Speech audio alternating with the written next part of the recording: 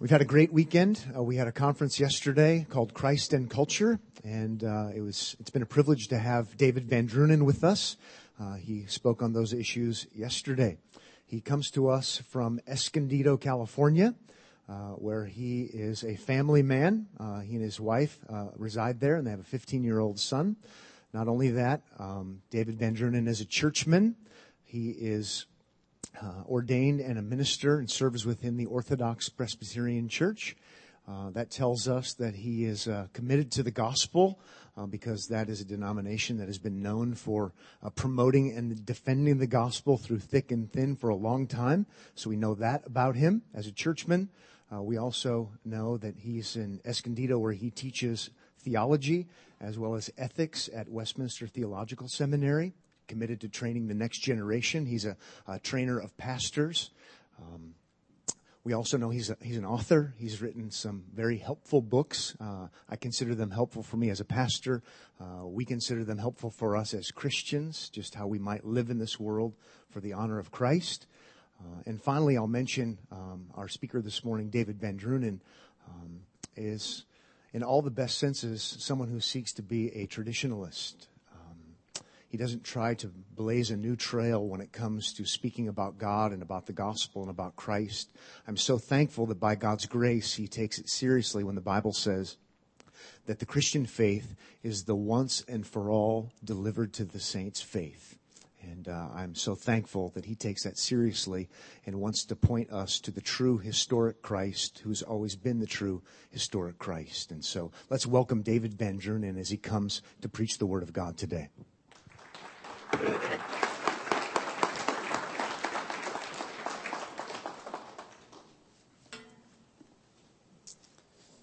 Thank you again, and it's very nice to be with you. It's been a very delightful weekend to spend with this church family, and it's a privilege to be able to read and preach God's Word to you now this morning.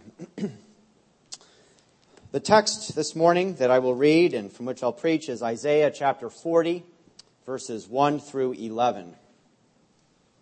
If you don't know where Isaiah is, it's just a little bit past the halfway point in the Bible. I'll be reading Isaiah chapter 40, verses 1 through 11.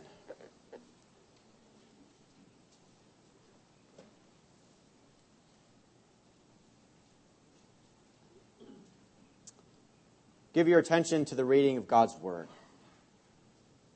Comfort my people, says your God. Speak tenderly to Jerusalem and cry to her that her warfare is ended, that her iniquity is pardoned, that she has received from the Lord's hand double for all her sins. A voice cries, "In the wilderness prepare the way of the Lord. Make straight in the desert a highway for our God. Every valley shall be lifted up, and every mountain and hill be made low. The uneven ground shall become level, and the rough places a plain. And the glory of the Lord shall be revealed, and all flesh shall see it together, for the mouth of the Lord has spoken." A voice says, "Cry." And I said, "What shall I cry? All flesh is grass, and all its beauty is like the flower of the field. The grass withers, the flower fades, when the breath of the Lord blows on it. Surely the people are grass. The grass withers, the flower fades, but the word of our God will stand forever. Get you up to a high mountain, O Zion, herald of good news. Lift up your voice with strength, O Jerusalem, herald of good news. Lift it up, fear not. Say to the cities of Judah, behold your God. Behold, the Lord God comes with might, and his arm rules for him. Behold, his reward is with him, and his recompense before him. He will tend his flock like a shepherd. He will gather the lambs in his arms. He will carry them in his bosom, and gently lead those that are with young. This ends our reading of God's Word. Let us pray and ask the Lord's blessing upon it. Our dear Heavenly Father, how we thank you that you have condescended to us, to speak to us. You have not left us in our darkness, in our ignorance, but you have made yourself known to us. You have made known the gospel of our Lord Jesus Christ, the way of salvation. You have proclaimed comfort to sinners, and for this we give you great thanks. How we pray now, O Lord, that you would bless this reading and the preaching of your word, that it might be done for your honor and glory alone. We pray that your Spirit would bless its message to your people, that we all would respond with faith and repentance before this great word that you have given to us. We pray this in Jesus' name. Amen. If you're familiar with the book of Isaiah, you may know that there is a radical transition that takes place in this book, beginning with the 40th chapter. Through the first 39 chapters of Isaiah, the message that comes through again and again is one of judgment. Isaiah, speaking for God, brings judgment against many nations, but especially brings judgment against God's Old Testament people, the people of Israel, against the city of Jerusalem. There are a few shining moments of good news here and there in those first 40 chapters, but the overwhelming message is that God's wrath is coming upon his people because of their rebellion against him. The last 4 chapters of this opening section of Isaiah, chapters 36 through 39, are a series of narratives, of stories. Stories about the life of Hezekiah, who was king in Judah during the time that Isaiah prophesied. And you can find these stories in 2 Kings. They're not unique to Isaiah. But what a fitting end they are to this opening of Isaiah. The very last chapter of this opening section, chapter 39, just a very short story, but it tells of the son of the king of Babylon who comes to Jerusalem to visit Hezekiah. And it ends with a prediction from Isaiah that because of the sins of Israel, God is going to take this people and he is going to bring them into exile in Babylon. He's going to take them out of their land and bring them into captivity far away. That's how Isaiah 1 through 39 ends. And then all of a sudden, chapter 40 begins, and the message could hardly be more different. A message of deliverance, a message of redemption, a message of comfort that comes to God's people. What happens here in Isaiah 40 is that the prophet transports us into the future. He speaks a word ahead of time, a word that God's people in exile are going to need to hear once they are there. If Isaiah 1 through 39 speaks a word to God's people in their promised land, rebellious, about to experience judgment, Isaiah 40 through the rest of the book speaks to a people who are going to be in exile and are going to need to hear this good news of deliverance in the midst of their sin and misery. And so we might ask, why is Isaiah 40 through the end of Isaiah so precious to so many of us as Christians? And if you've read through these chapters, you will probably have been struck by their beauty, by their encouragement, by the joy of the Lord that shines through in these chapters. And yet, we might ask ourselves, why do we find them so precious? Here were words written for a people so long ago. People who were living in Babylon, who were exiles from Jerusalem, in such different circumstances from ourselves. Why do we find these words speaking so powerfully to us? And there's really a very simple answer to that question. And the answer is that the experience of these Israelites in exile long ago is really just a picture of the experience of the entire human race. We are all in exile. God originally created the human race upright, sinless, in perfect fellowship with Him, in the Garden of Eden. And yet Adam rebelled against God. The human race fell in Adam. And God sent humanity outside the garden, east of Eden, into a far country. He banished the human race from His holy presence, from His blessed presence. And so we as a human race have been living ever since in a state of exile, banished from God's presence. And exile is not a pleasant state to be in. To be in exile means we are away from home, away from where we really belong. Exile is a place of sin, a place of misery, a place of illness, of poverty, of trial, of temptation. But ever since God sent the human race away from His presence, God has drawn a people to Himself who have longed to return, who have longed to be restored to God's fellowship, longed to return to God's presence.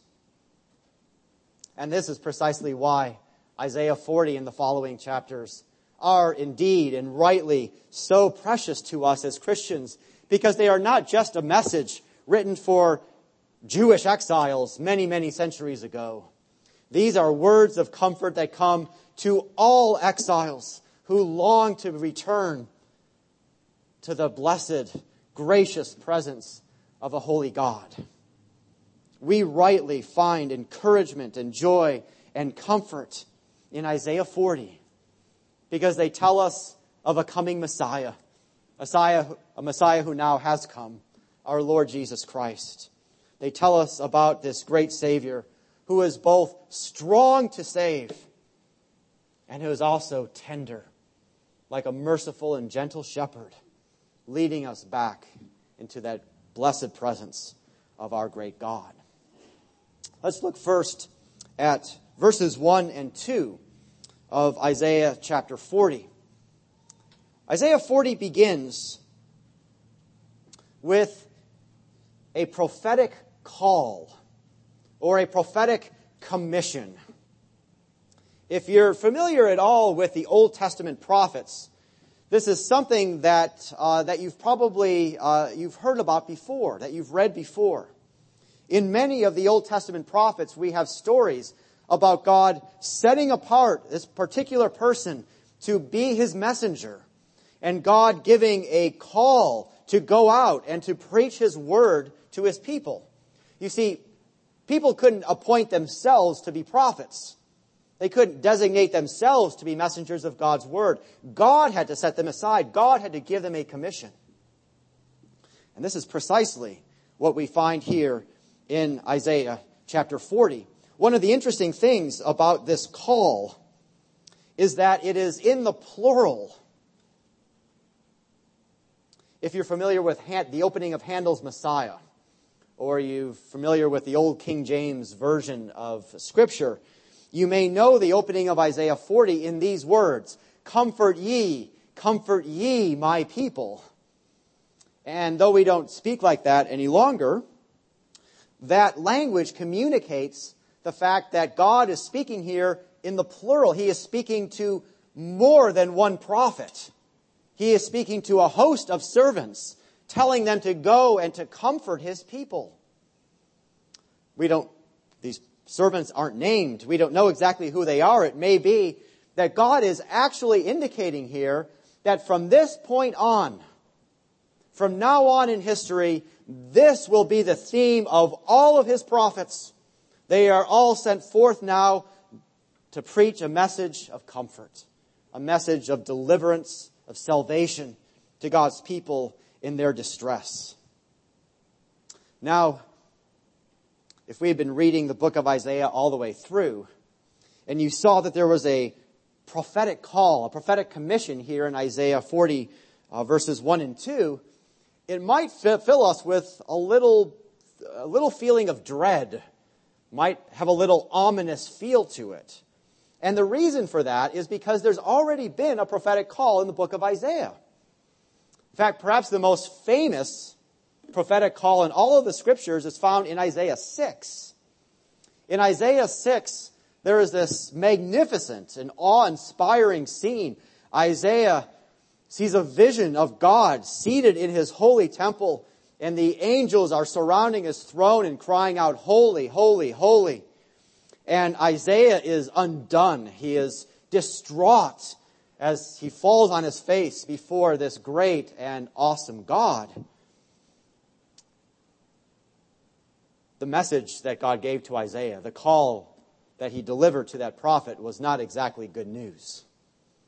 God said to Isaiah at that time, he says, go to this people. Go to this people. It's very impersonal. He says, go to this people so that they might see and not perceive. That they might hear and not understand.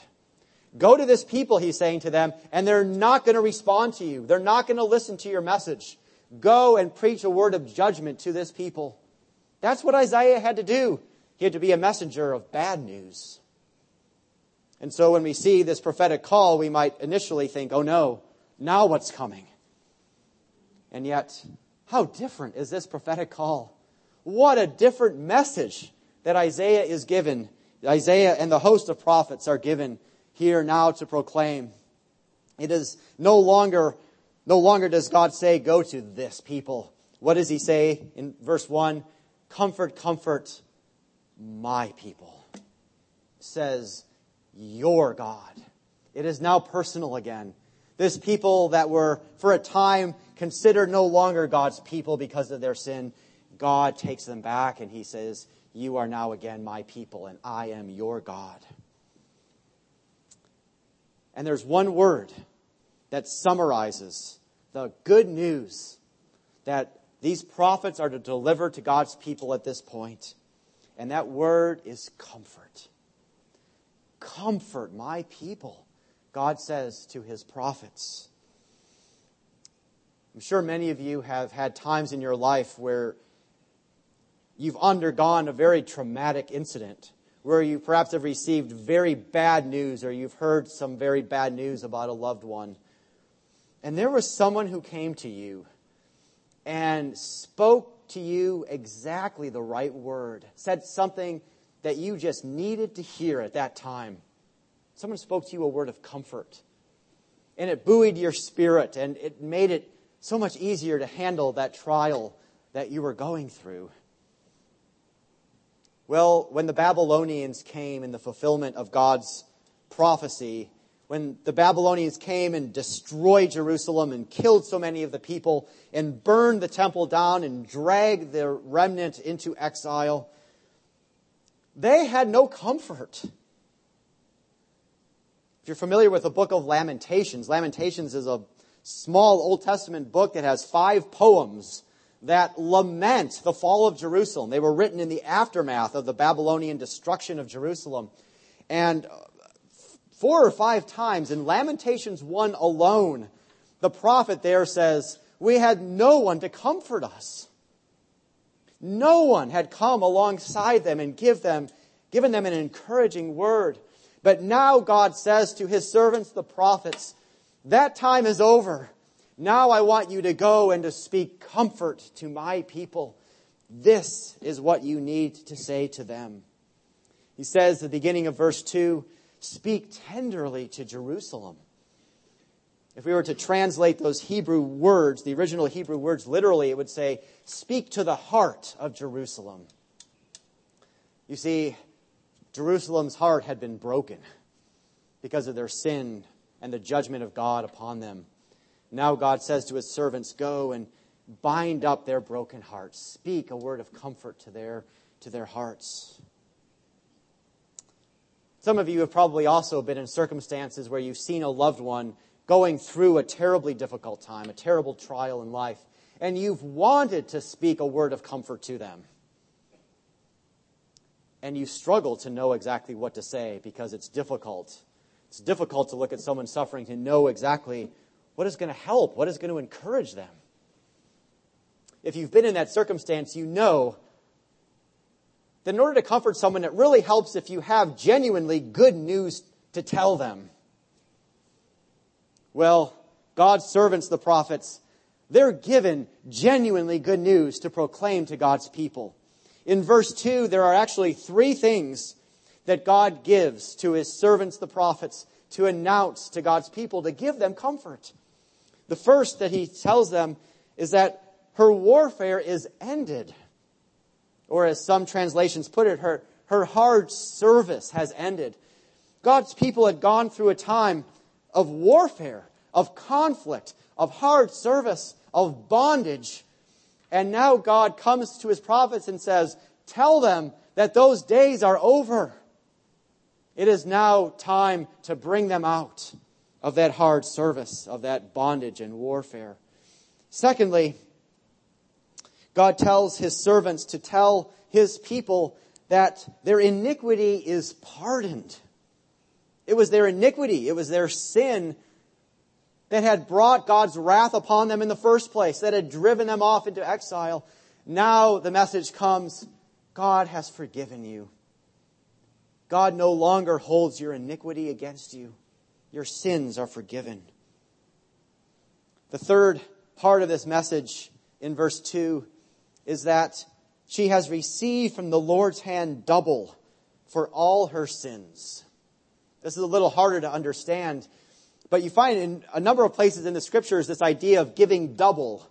And what this usually conveys is the idea of proportionality, of balance. To give double means to give exactly what is due.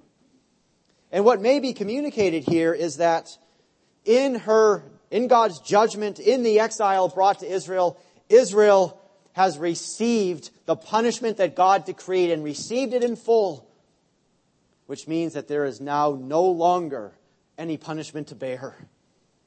They have experienced the full measure of God's judgment against them, and now there is no longer any judgment that God is going to bring. What a wonderful message of comfort that the prophets are given to bring to God's people. Now we move to look at verses 3 through 5. And verse 3 begins with the simple words, a voice cries. God has commissioned his prophets in verses 1 and 2, and now this anonymous voice cries out. I want you to think about what's going on here. Think about this in the context of Isaiah 40. God has just commissioned his prophets, this multitude of prophets, to go and to comfort his people. And then a voice responds. It appears that one of these prophets, one of these servants of God, has heard the call and now responds. In obedience to God, he raises up his voice. And so we should understand verses 3 through 5 as a word of comfort.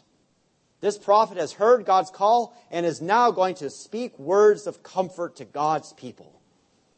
And so what is the word? What is this message of comfort in verses 3 through 5? Well, it may not be exactly what we would have expected. This voice describes a giant, enormous highway construction project. That's the message of comfort for God's people. What a picture it is. I tend to think that this is a picture presented here that my neighbors in Southern California might be able to understand a little better than most of you who live in Omaha. I don't mean that in any demeaning way.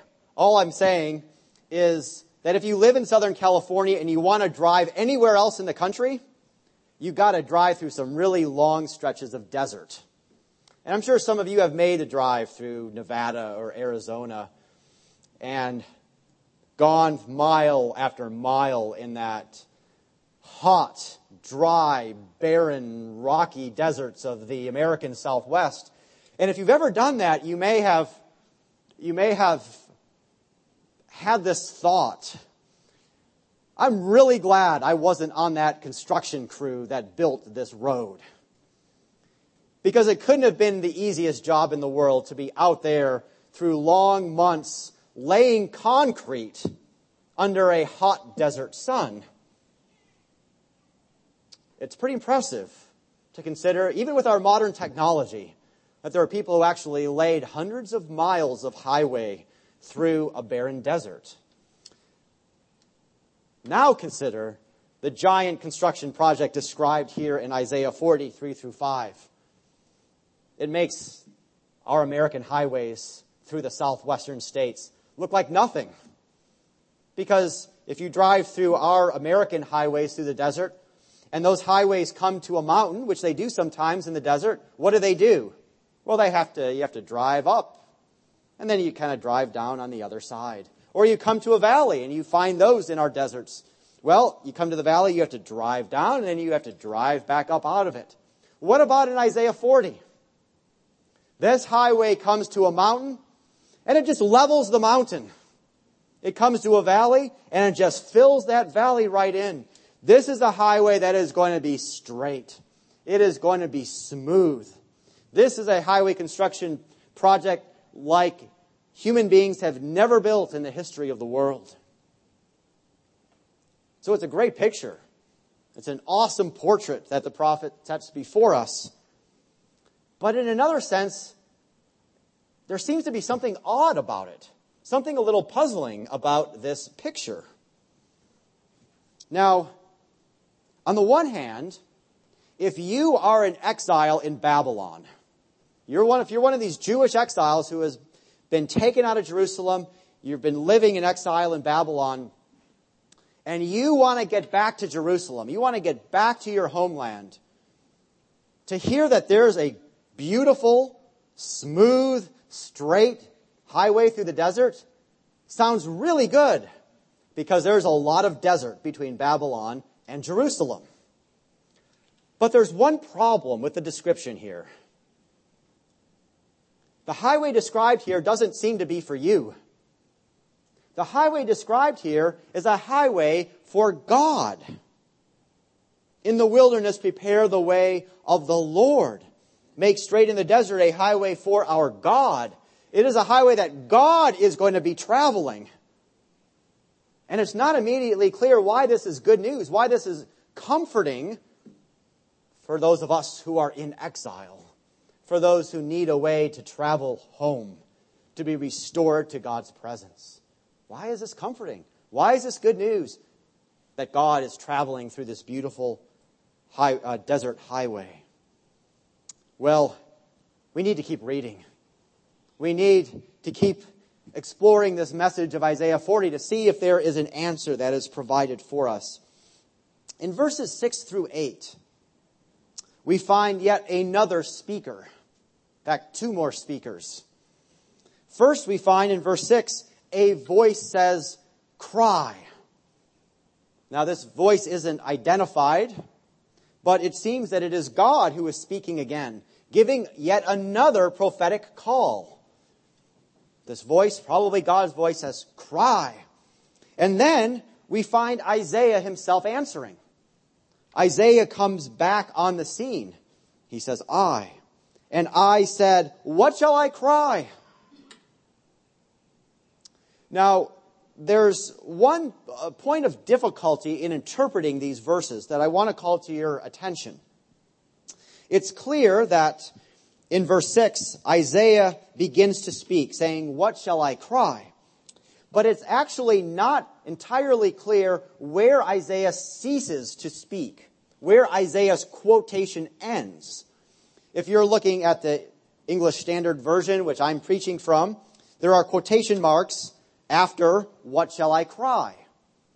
Right? It seems as that Isaiah has a very small quote. The difficulty is that in the original Hebrew text, there are no quotation marks. Ancient Hebrew didn't use quotation marks. And so we don't know for sure where Isaiah actually ceases to speak here. But I think there are good reasons to think that Isaiah actually speaks all the way through the end of verse 7. Let me read these verses again, as if Isaiah is saying all of these things all the way through verse 7.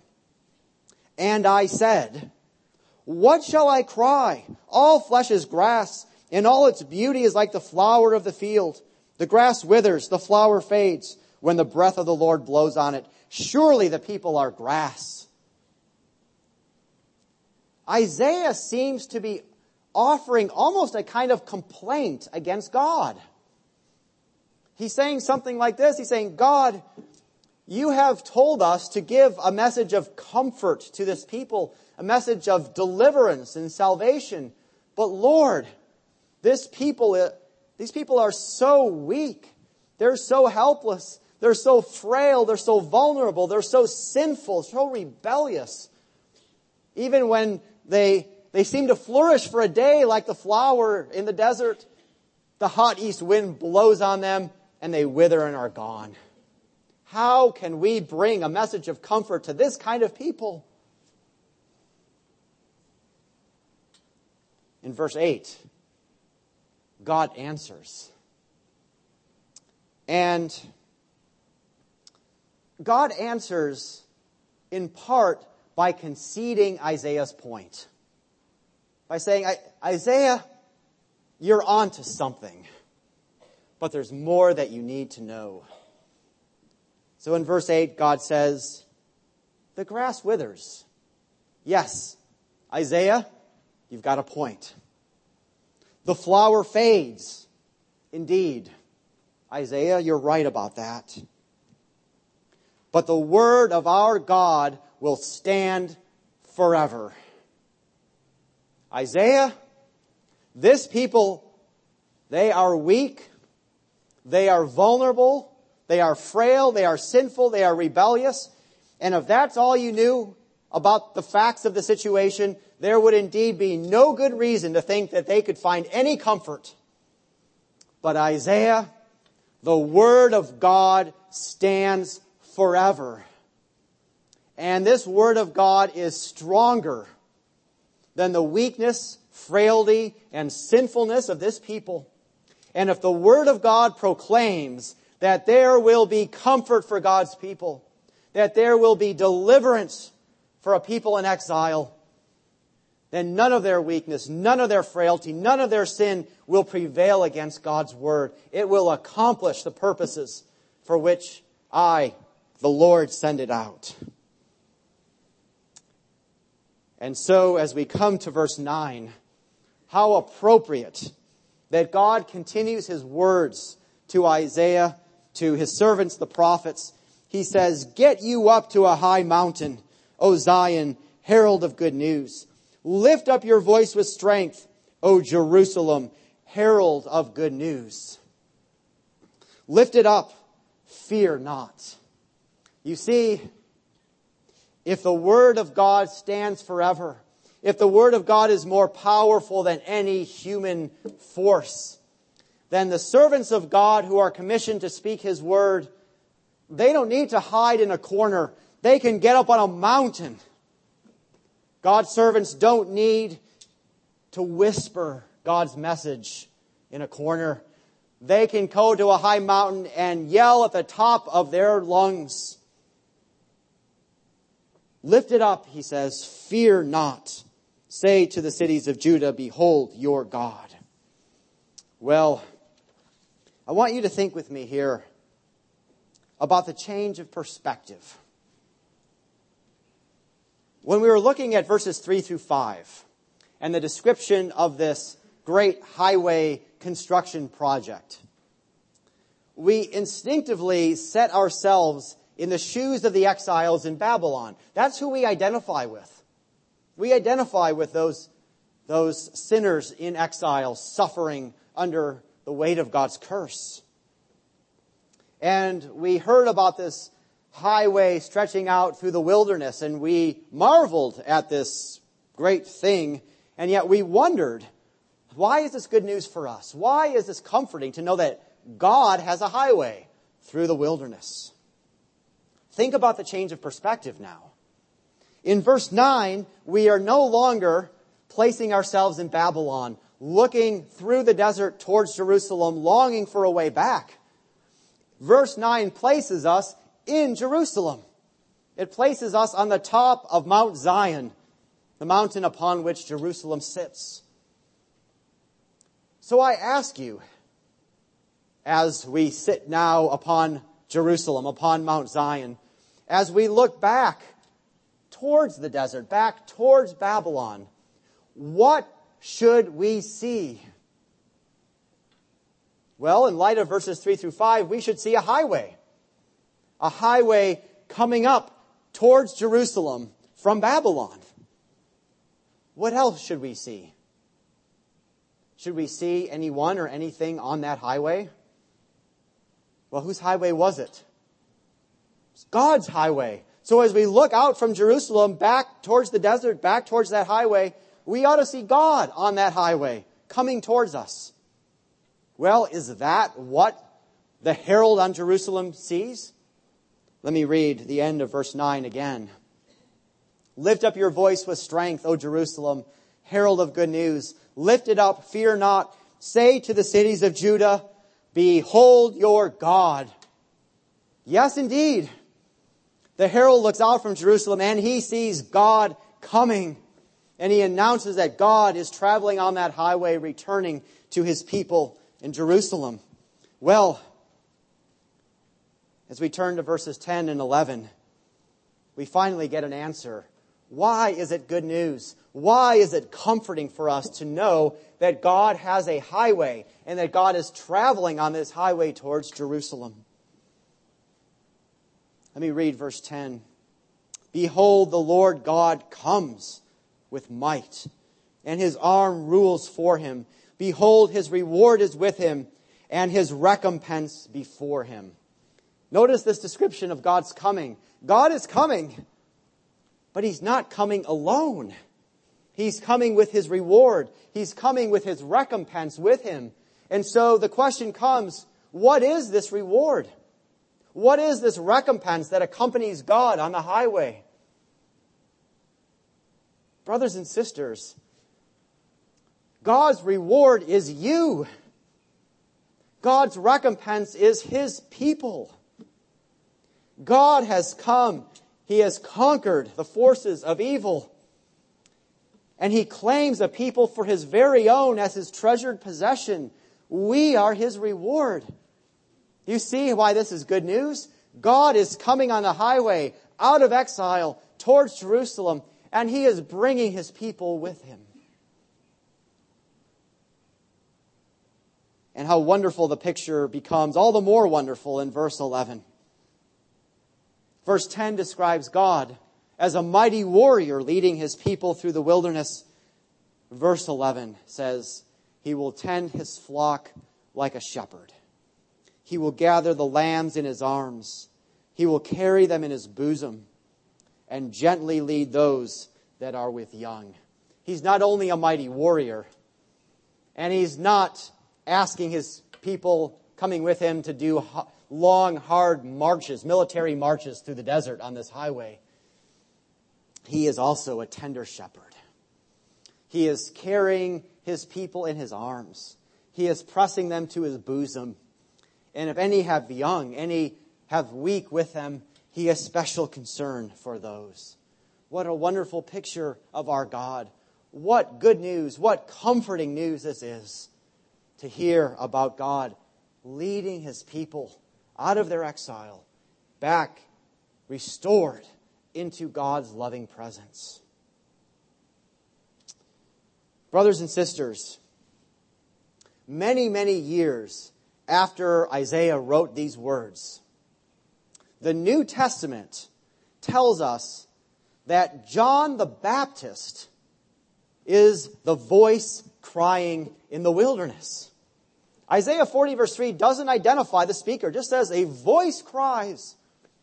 The Gospels tell us that that voice in the wilderness is ultimately John the Baptist. And that's an important reminder for us. It's a reminder that when those Jewish exiles returned literally from Babylon to Jerusalem after 70 years of exile, that wasn't the ultimate fulfillment of this prophecy. For you see, when those Jewish exiles went back to the land of Judea, it was good in many respects, but it wasn't great. They were still living under a foreign power. They were still oppressed by many enemies. They were still very sinful. Life was still very hard. God's people of old needed someone greater than Ezra truly to restore them to God's blessed presence.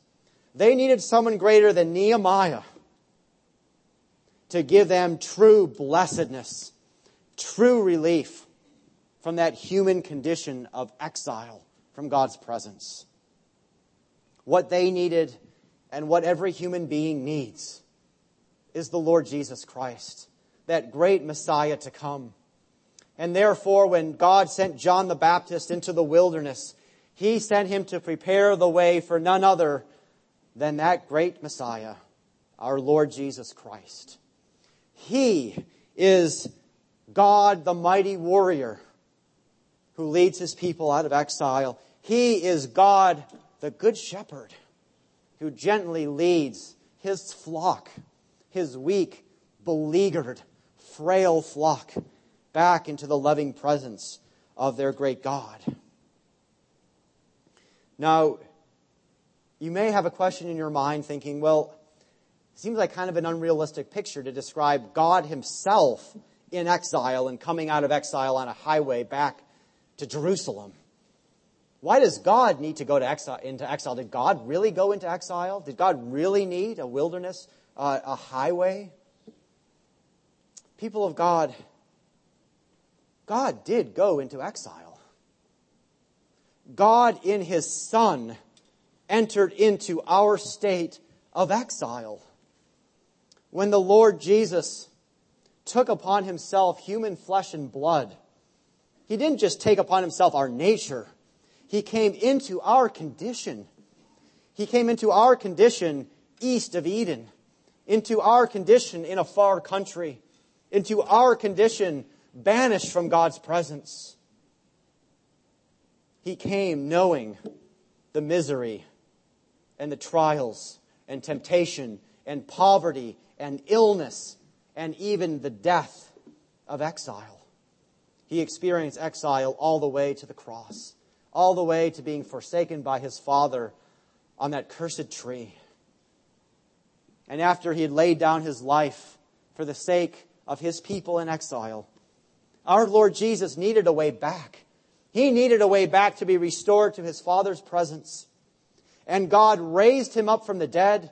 God exalted Him to His right hand. And you see, if Jesus was meant to rise alone, if Jesus was meant to ascend to God's presence alone, He wouldn't need a great superhighway. He'd only need a small path.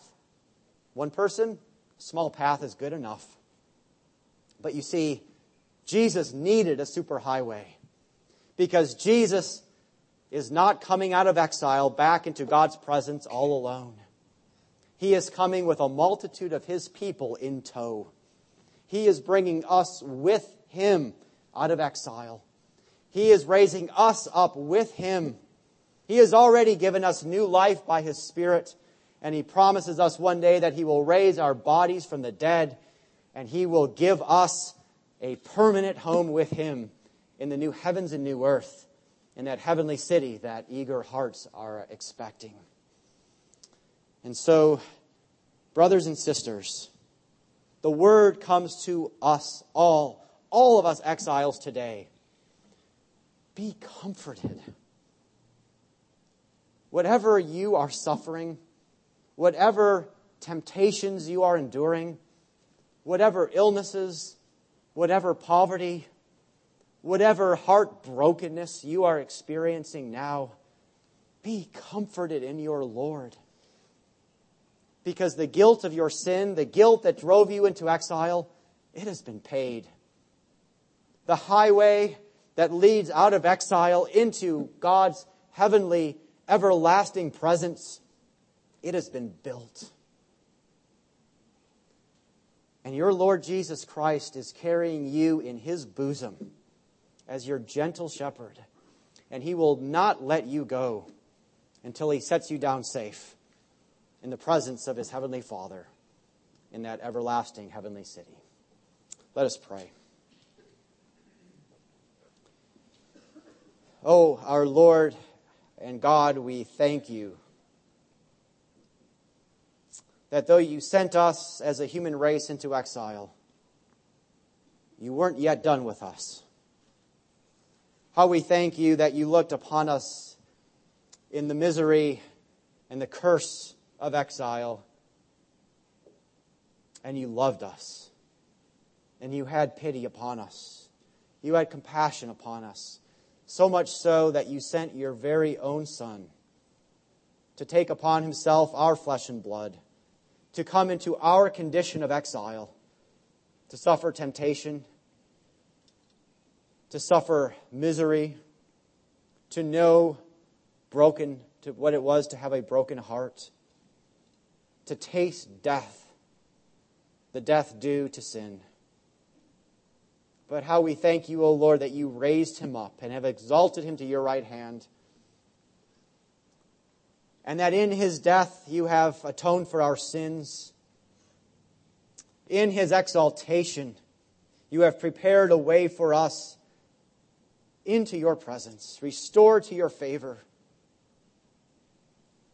to a city whose architect and builder is God, a city of which even now we are citizens, in which one day we expect to be residents. So, Father, we pray that you would give us comfort in this day. Oh Lord, we pray that you would speak to the hearts of every one of your people here, that you would speak to them in the midst of whatever trials that they are undergoing, and that you would give them that word of comfort, that they might know that their Savior is carrying them, that though at times you may feel far away, that in reality you are nestling us in your bosom, and that you will keep us safe from every enemy, from every trial, and that you will deliver us into the arms of our Heavenly Father. May that be of great encouragement and great joy to us, even on this day. We pray in Christ's name. Amen.